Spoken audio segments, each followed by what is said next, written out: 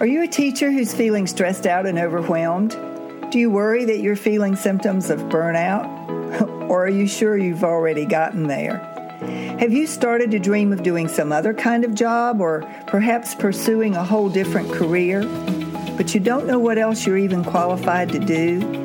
You don't know how to start a job search? You just feel stuck? If that sounds like you, I promise you're not alone. My name is Kitty Boitnott. I'm a career transition and job search coach, and I specialize in helping burnout teachers just like you deal not only with the stress and overwhelm of your day-to-day job, but to consider what other careers might be out there waiting for you. Join me for Teachers in Transition. In some episodes, I'll be speaking to stress management techniques and how you can manage your stress on a day-to-day basis. In other episodes, I'll be talking about career transition. What tools do you need to be successful in a job search when you're moving from one career into a totally different track? These are questions that you need answers to, and I can help you find those answers. My name is Kitty Boitnott. Welcome to Teachers in Transition. Welcome back to another episode of Teachers in Transition, the podcast and the YouTube channel. My name is Kitty Boitnott. I am the owner of Boitnott Coaching, LLC, and the founder of Teachers in Transition. I am a certified stress management coach and a trained and experienced career transition and job search coach.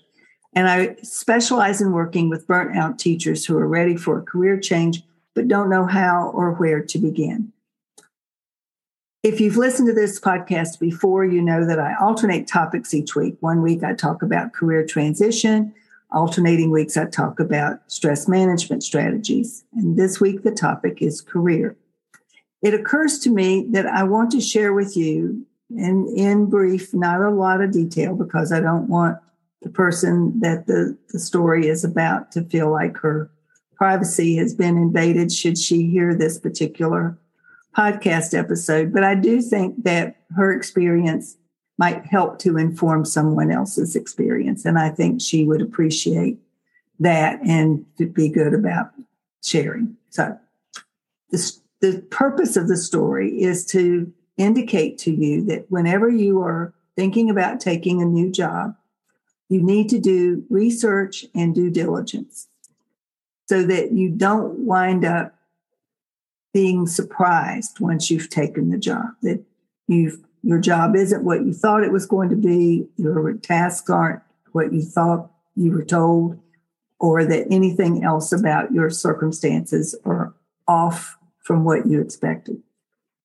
The reason I'm sharing the story is back in my early days of coaching, and we're talking 2015, I had created my first Jumpstart Your Job Search course, and I was selling it all over the country. And I had a client who invested in it and launched right into it. I mean, she had already made up her mind that this was going to be her last year of teaching, and she was going to do whatever it took to leave teaching behind. She was certain that her teaching job was not taking full advantage of her skills, her talent, her aptitudes.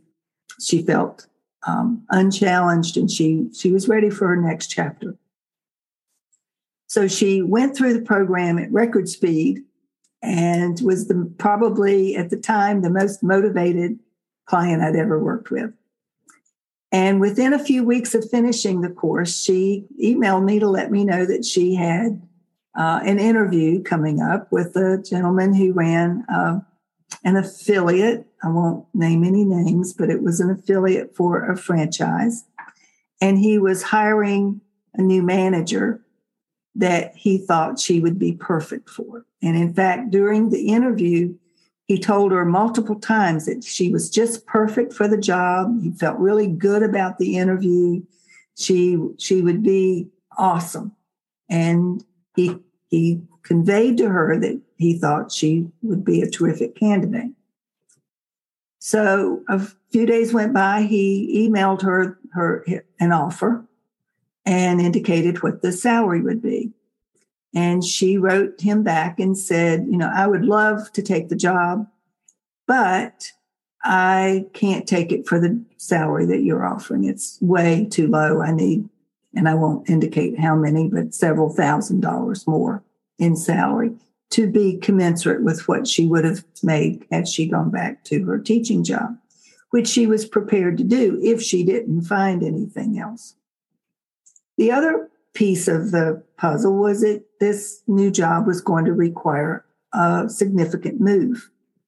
Now, the good news about that, and part of what she was excited about, was that she and her family had already determined that they were going to move to this part of the state.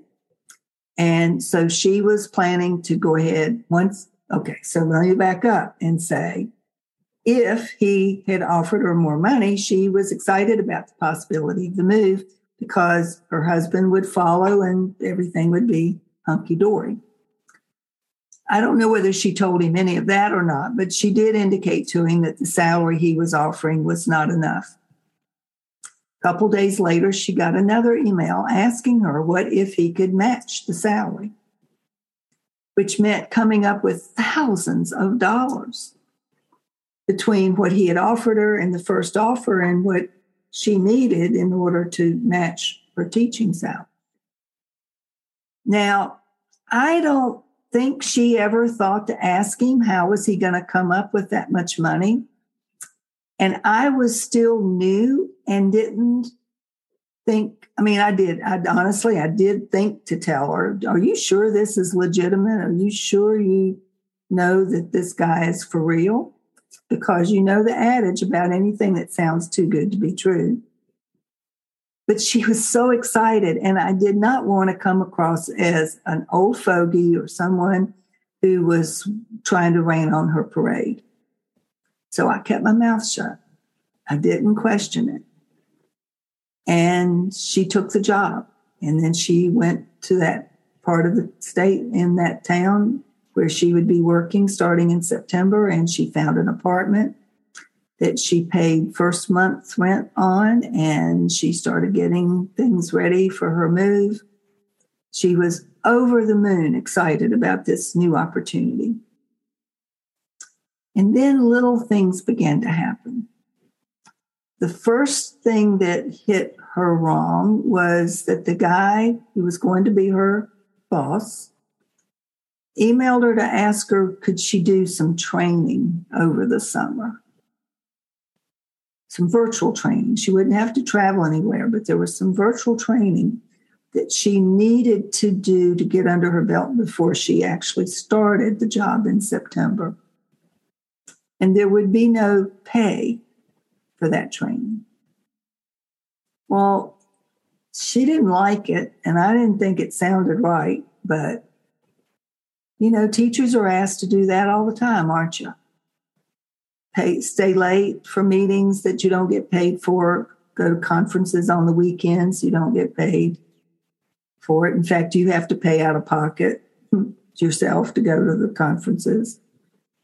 But because it was related to what she would be doing starting in September, she agreed to do the training.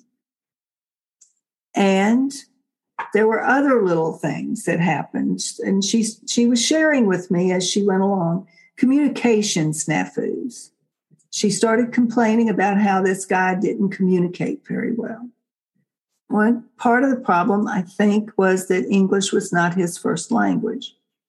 And there might have been some of that men versus women communication style. Who knows? But she was unhappy before she ever got there with his communication style. There were things that she thought he was taking for granted that he had told her that he had never told her. Things like that began to pile up. So by the time she got moved and was ready to start the job, there was a little bit of, there was a lot of excitement, but there was also a little bit of trepidation about whether they were going to be able to make it work because of this communication rift that had already occurred. She was still wanting to make it work, still eager to get started, and she started on the Tuesday after Labor Day. And again, They continued to have communication issues.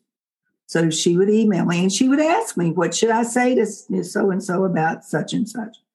And I would offer my best advice. At no time, however, did I ever say, which now looking back on it, I wish I had, are you sure this guy is legitimate? I should have asked her that. I should have, and I know I would do this today. Have you done a background check on this guy? Do you know that he is legitimate? Do you know anything about his business practices? How does he operate the other franchise locations that he has? Have you talked to those managers to know what their experience of working with him is like? I know that she didn't do any of that, and I didn't expressly indicate that she should because I was starting out myself. I was green as a coach myself back then. Long story short, 3 weeks after she started the job, he came to her to tell her that he wasn't going to be able to match the salary that he had promised her. Not that month, probably not the next month, probably not in November. But maybe by December he could meet it. But that he had hoped that she would come in and turn things upside down and bring in new business already in the first 3 weeks that would allow him to pay her the thousands of dollars extra in salary that he had promised her. And that hadn't happened. Of course it hadn't happened. In 3 weeks? Are you kidding? So needless to say, she quit on the spot. And she went and told her landlord that she was going to need to go back home. And she did get out of the lease, but I think she ended up having to pay extra to get out of it. And she wound up having to sue this guy for damages for lying to her about what salary he could pay her and for the expense of the move. I mean, she was out of thousands of dollars herself at this point. Rather than to let her take him to court, he did settle.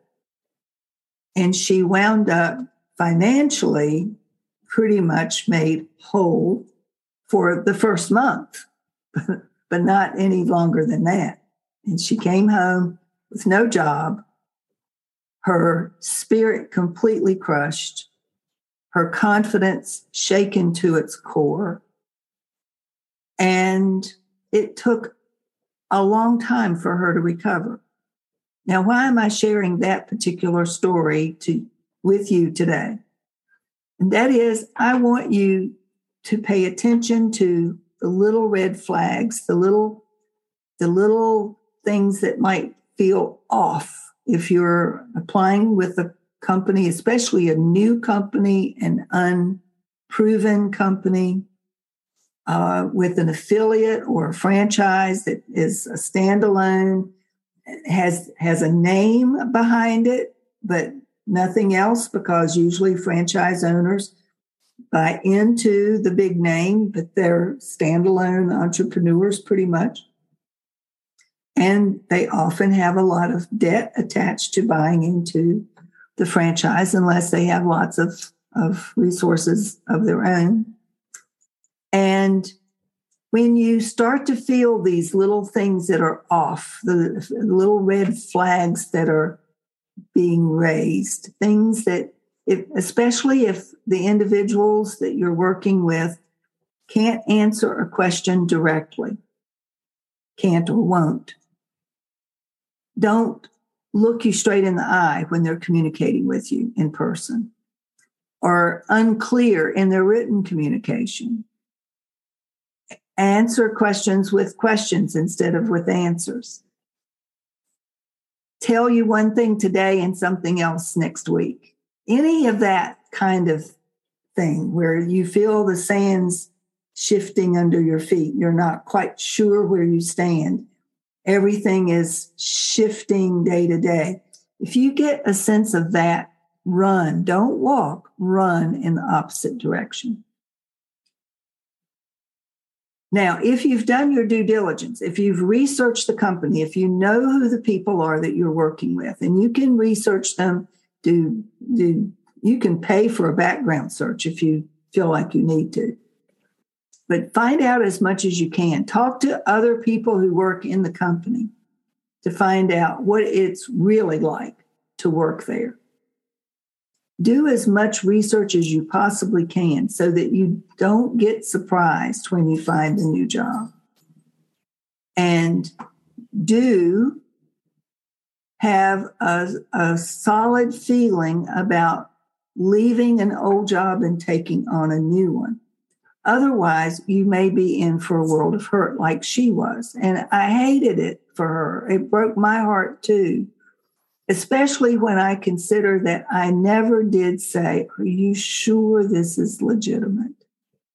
Are you sure he can actually meet your salary? Did you ask him, where will he come up with the money? Because I know she didn't. And I should have encouraged her to. But I was green. She was excited. I didn't want to be the person raining on her parade. And now I know I would at least offer a cautionary note because I've had that experience with her. I've seen the devastation that happens when you leap too quickly into an opportunity before you've had a chance to prove its worth. So the moral of today's message is look before you leap, do your research, do your due diligence. Don't take the first thing that's offered.